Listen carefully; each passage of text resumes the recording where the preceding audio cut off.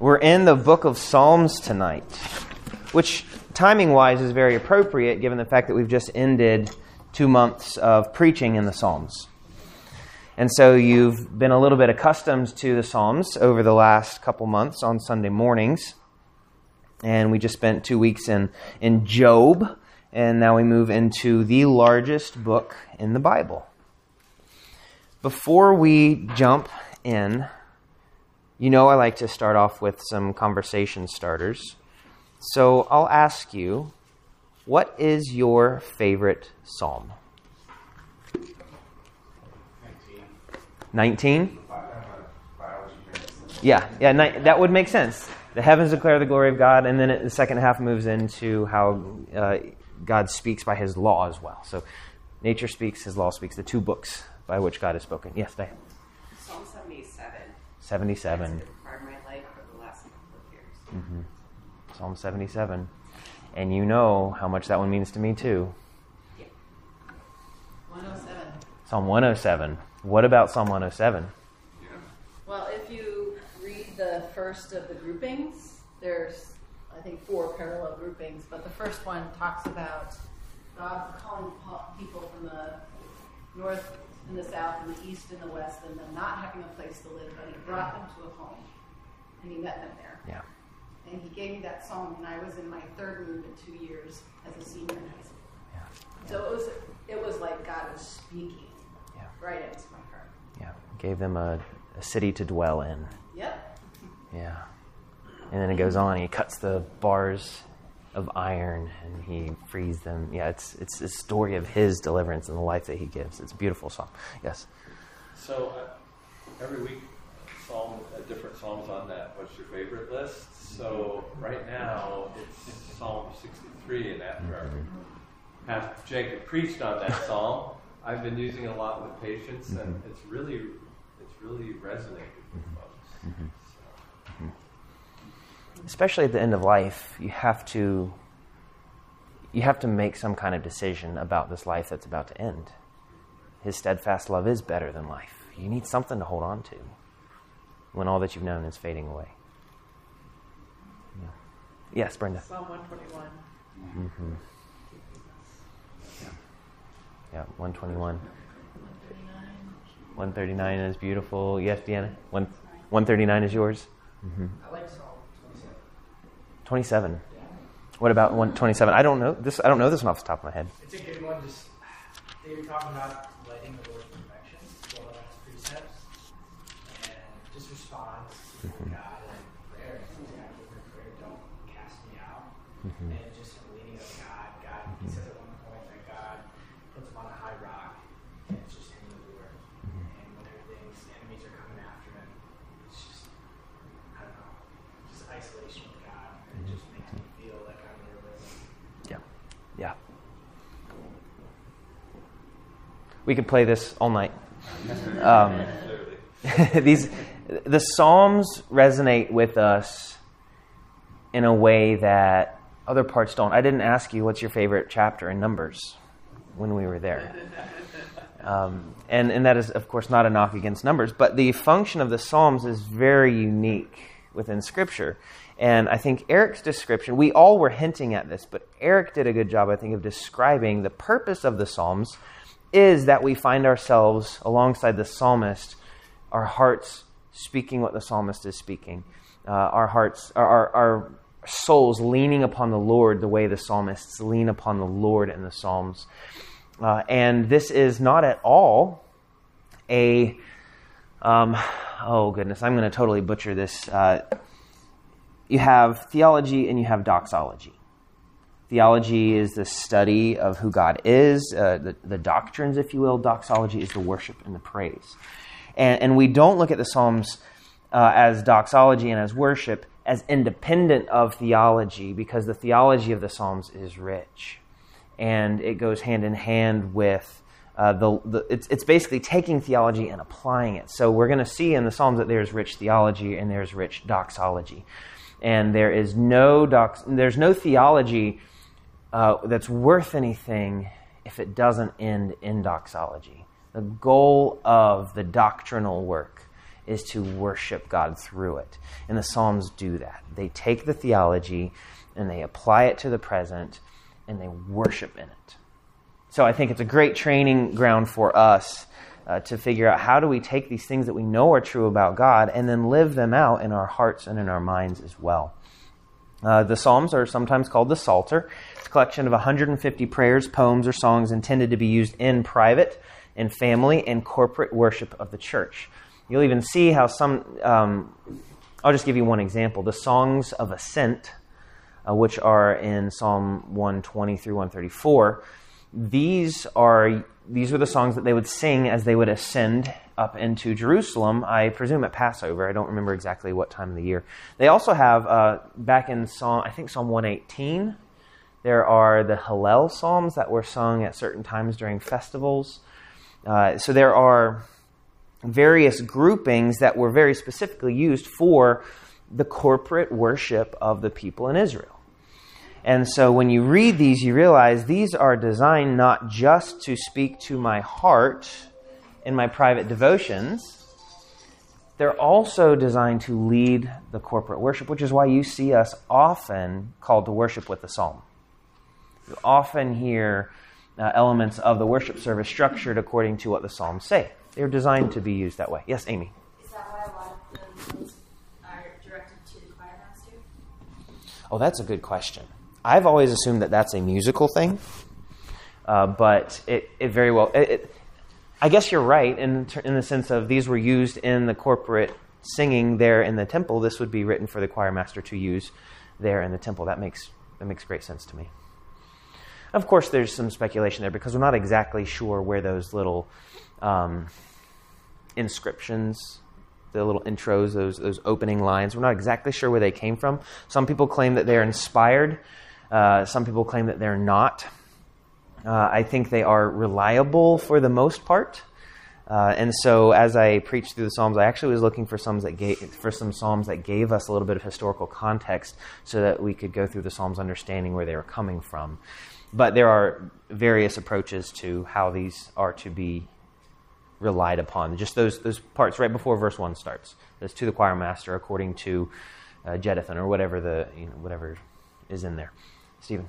Do we get any indication from Hebrew scholars and linguists that the Psalms would have had more melodic and rhythmic function than we sometimes get out of the English versions? Oh, absolutely. Yeah, absolutely. The Hebrew poetry, if you read it as Hebrew poetry, it's far more flowing and singable. Now, it's not necessarily, we think of iambic pentameter when we think of rhythm in English. It's not necessarily that kind of syllable type rhythm, but there is definitely a more artful craft to the Hebrew side than there is in the English. Yeah. Yes.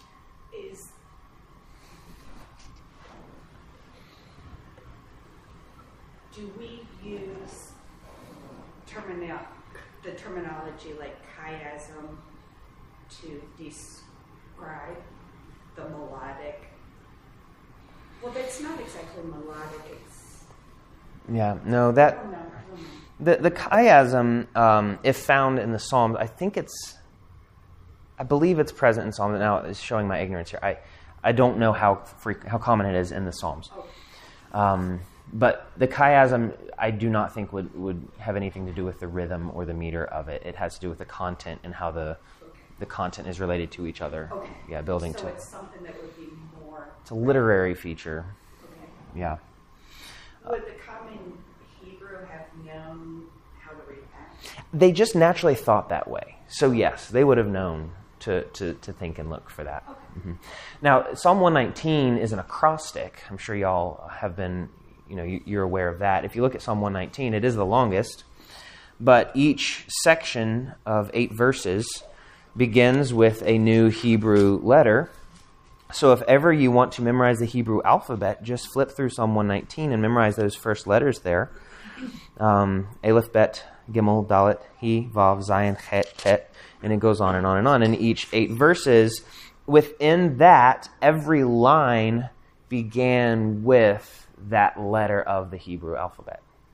So in the first 8 verses, each one starts with an Aleph.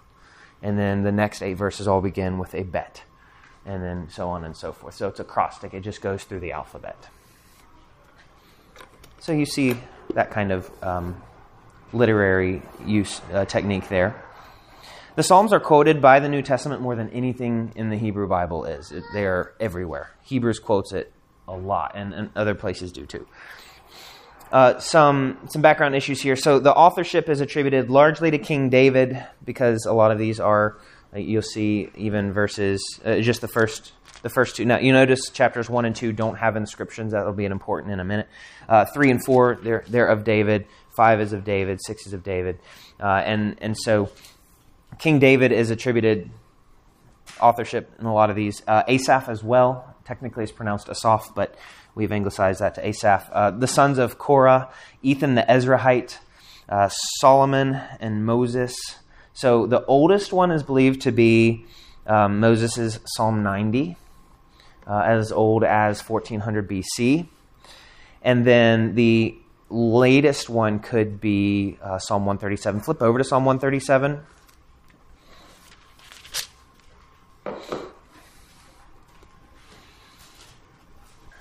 If you read verse 1 of Psalm 137, what does it sound like it's describing? What time in the history of Israel?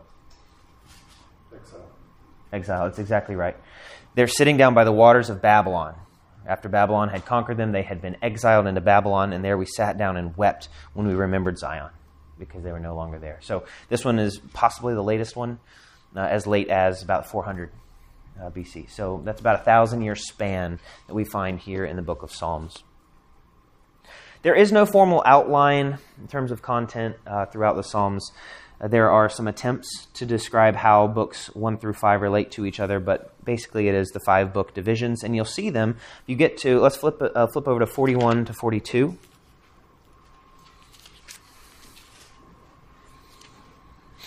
Each one ends with a doxology. So the end of book 1 there is 41:13. Blessed be the Lord, the God of Israel, from everlasting to everlasting. Amen and amen. End of book 1. And then book 2 begins. Flip over to the end of book 2, 72 to 73.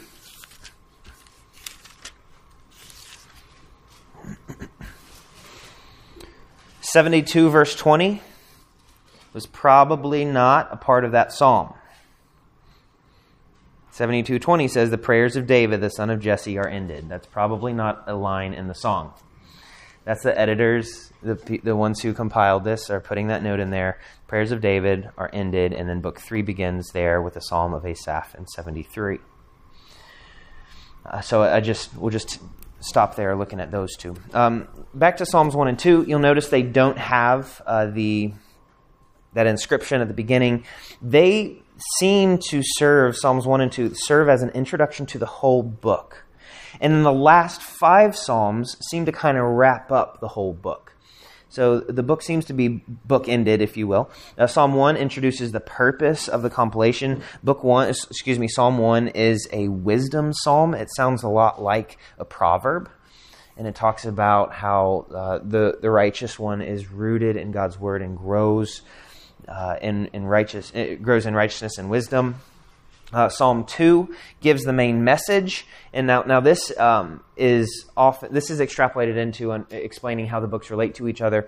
But if you want to try to put together the meaning of the 5 books into a cohesive unit, which we'll do as speculation here shortly, then it's important to look at Psalm 2 as the anchor of the content that says Christ rules. God is king.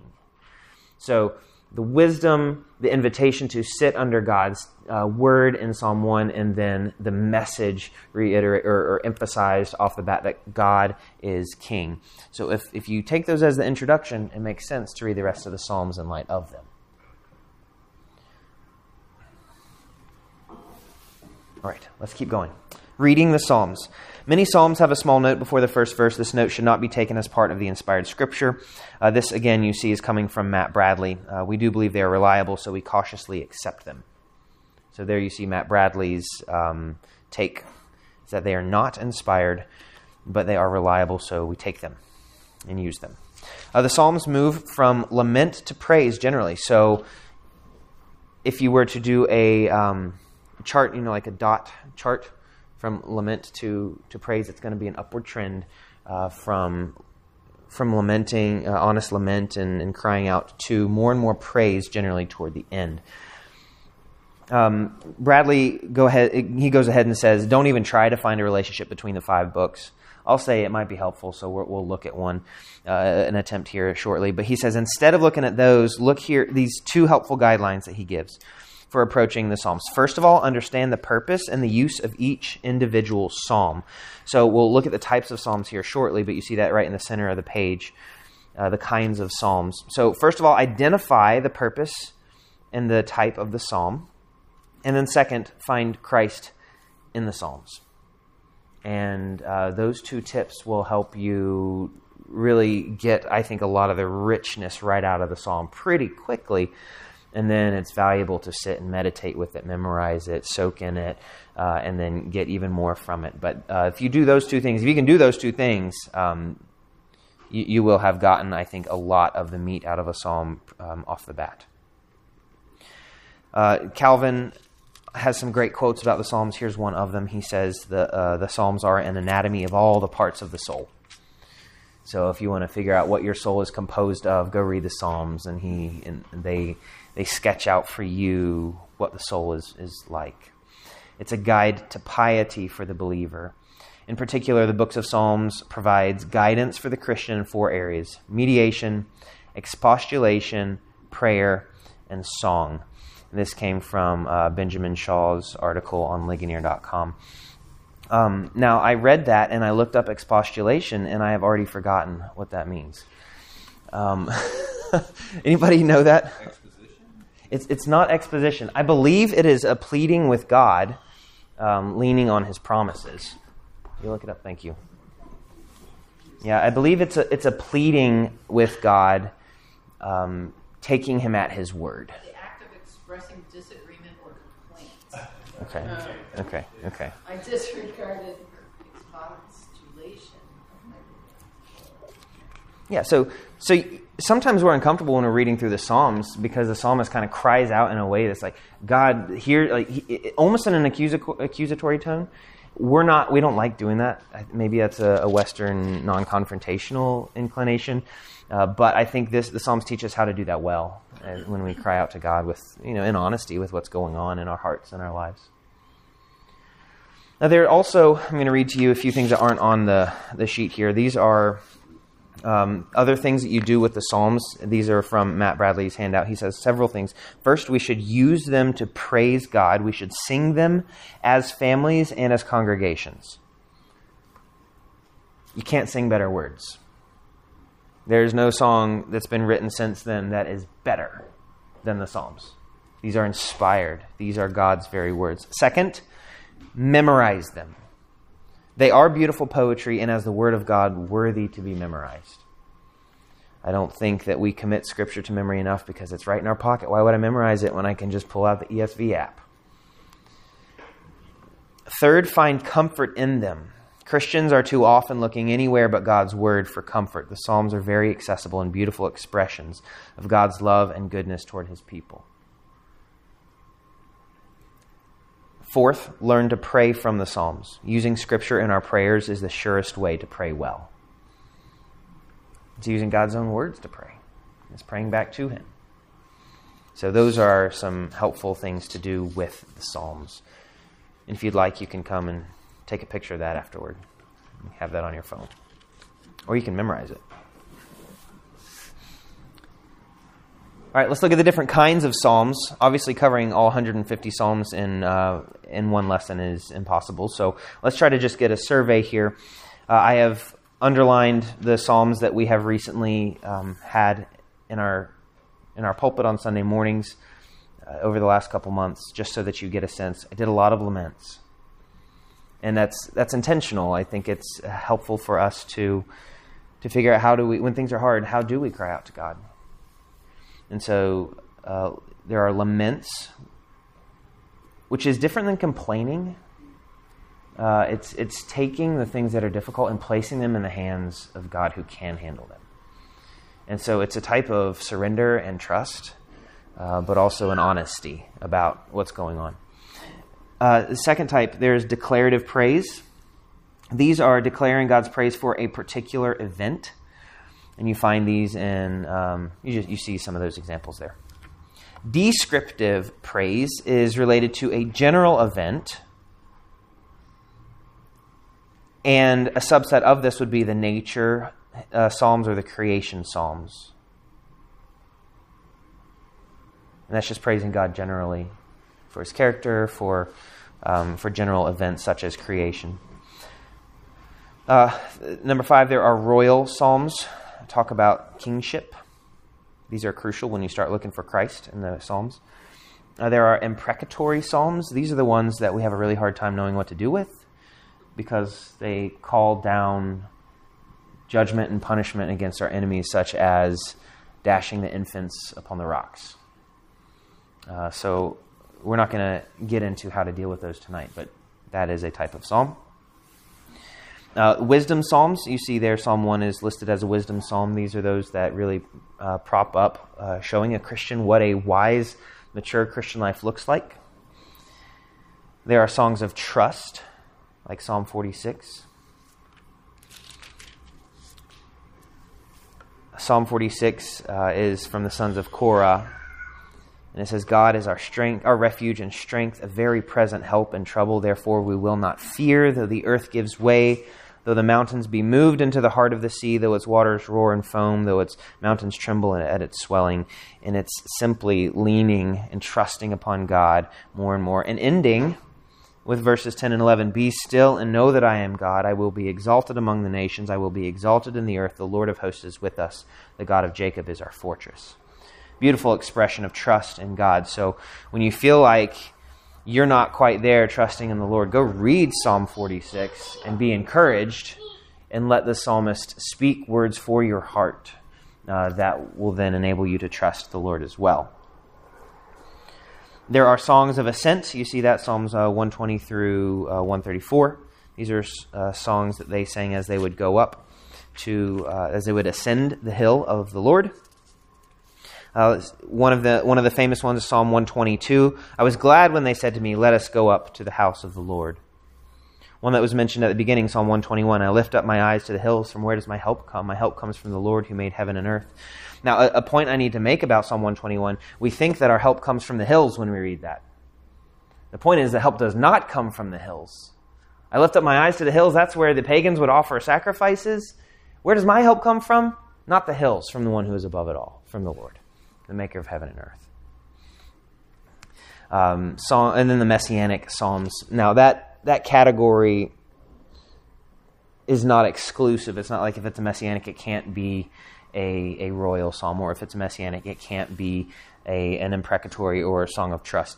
But these are just some that specifically seem to anticipate that Messianic role of Christ as King there in the Psalms. So those are listed. Especially, you think of Psalms 22, my God, why have you forsaken me? You think of Psalm 110, the Lord said to my Lord, sit at my right hand until I make your enemies your footstool.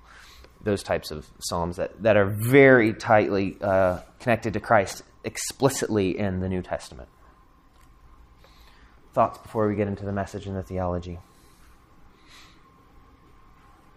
So as you're reading the Psalms, it's helpful to just identify. Go ahead and identify what type of psalm is this. And there are really helpful tools out there that'll tell you what are the different parts of a lament, what are the different parts of a royal psalm, what are the different parts of a wisdom or song of trust.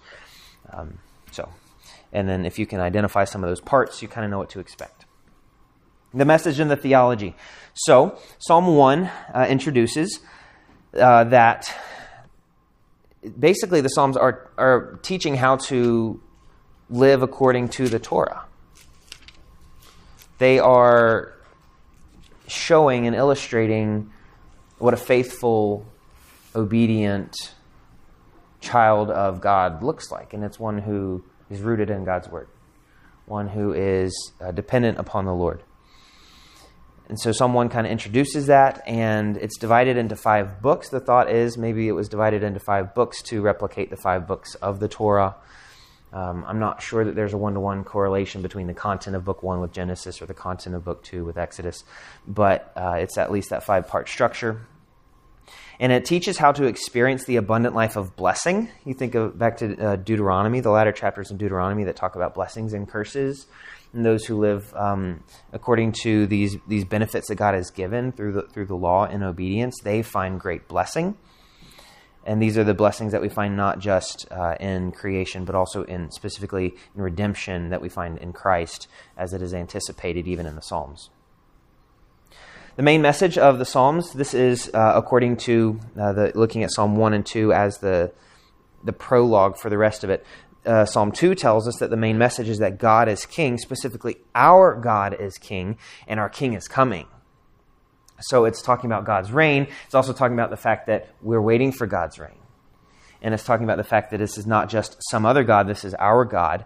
And so the coronation that begins Psalm 2 is reaffirmed in the Davidic setting in Book 1. And in Book 2, it's transferred to Solomon. And then in Book 3, it closes on a different note, questioning whether covenant faithfulness is over. Flip over to Psalm 89. I think Ethan the Ezrahite is one of my favorite psalmists.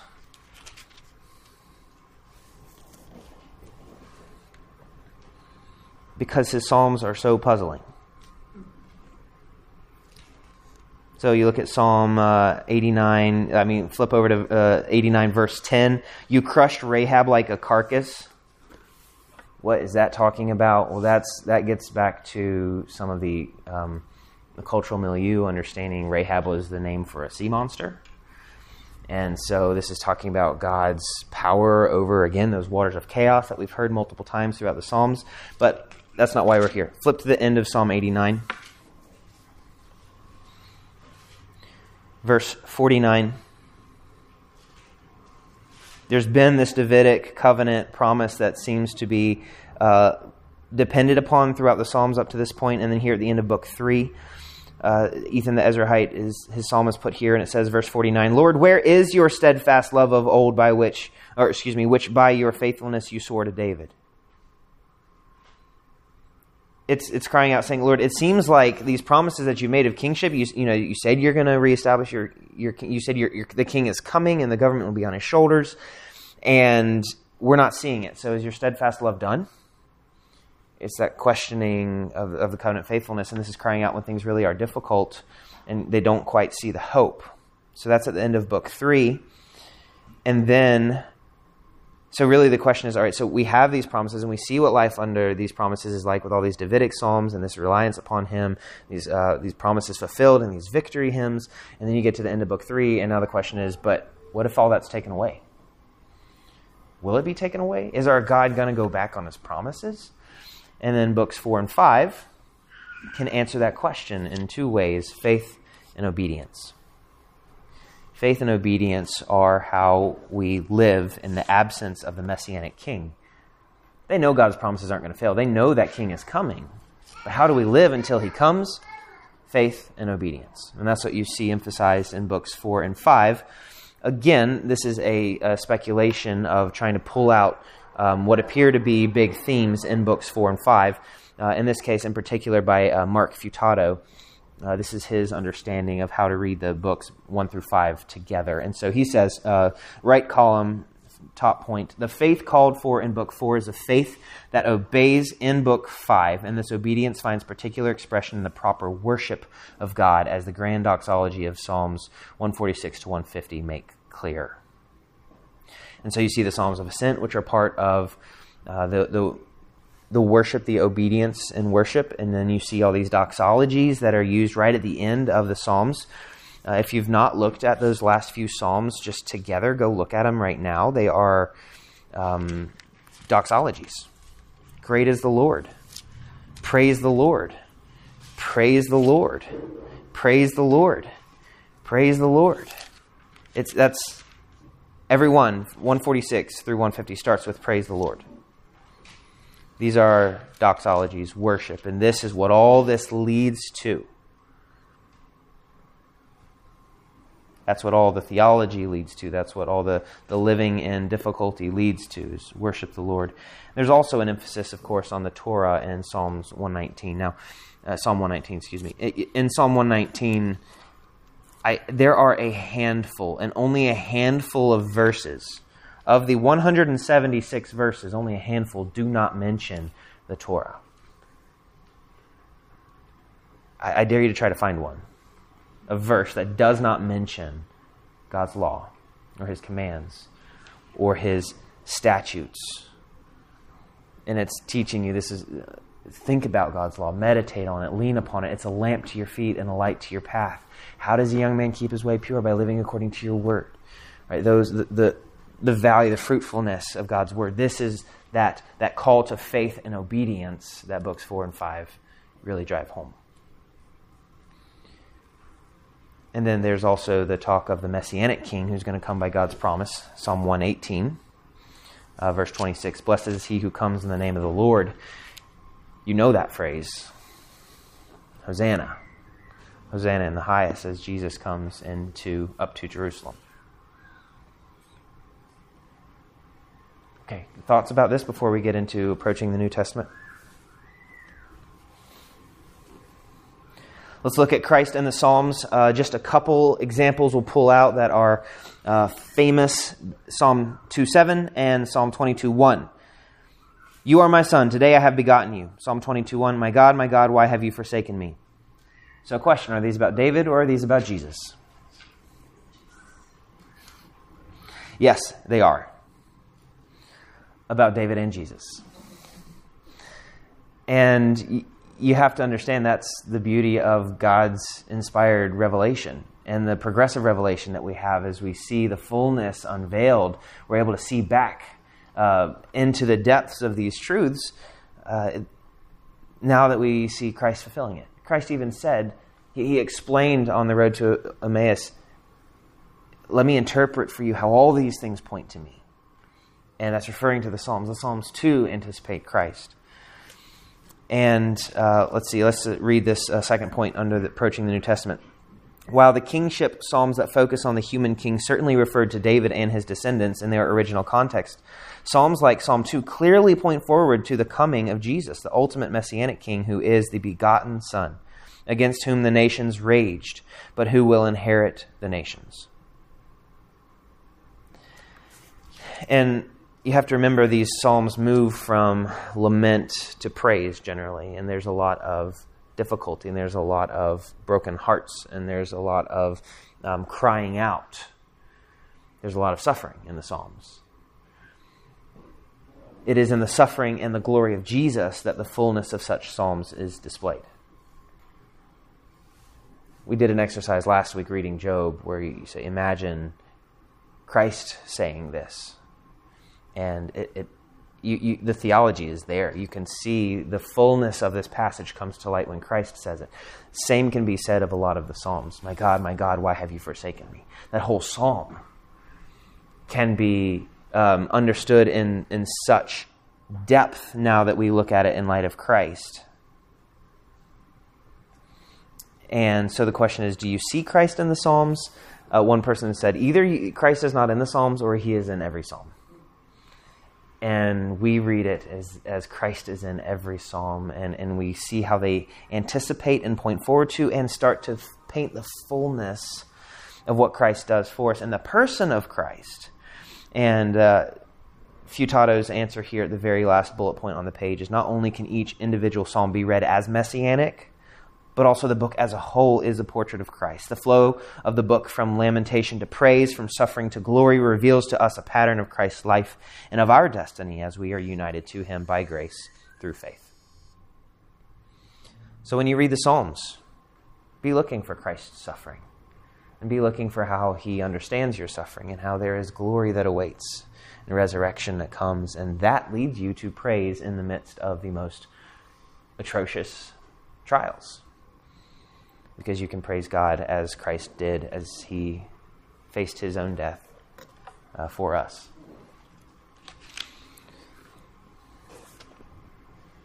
That's all I have for you from the Psalms tonight. Any concluding thoughts or comments or questions before we sing our last two songs? All right. Let's pray. We thank you, Heavenly Father, that you have cared for us, not just in a legal sense of declaring us righteous, and certainly for that we are grateful. And without that we are doomed. But we thank you that you have cared for our growth and our maturity, that you would give us books that guide our worship, that guide our hearts and our souls and our minds to see Christ in a great light, to worship when things are difficult, to learn how to cry out to you. Would we commit these things to memory so that we might learn not to sin against you, that we might grow in increased trust upon you. We thank you for your word. Would we be people who know that we hear you speak as we read your word, as we lean upon your Spirit? We thank you for him. In Jesus' name we pray. Amen.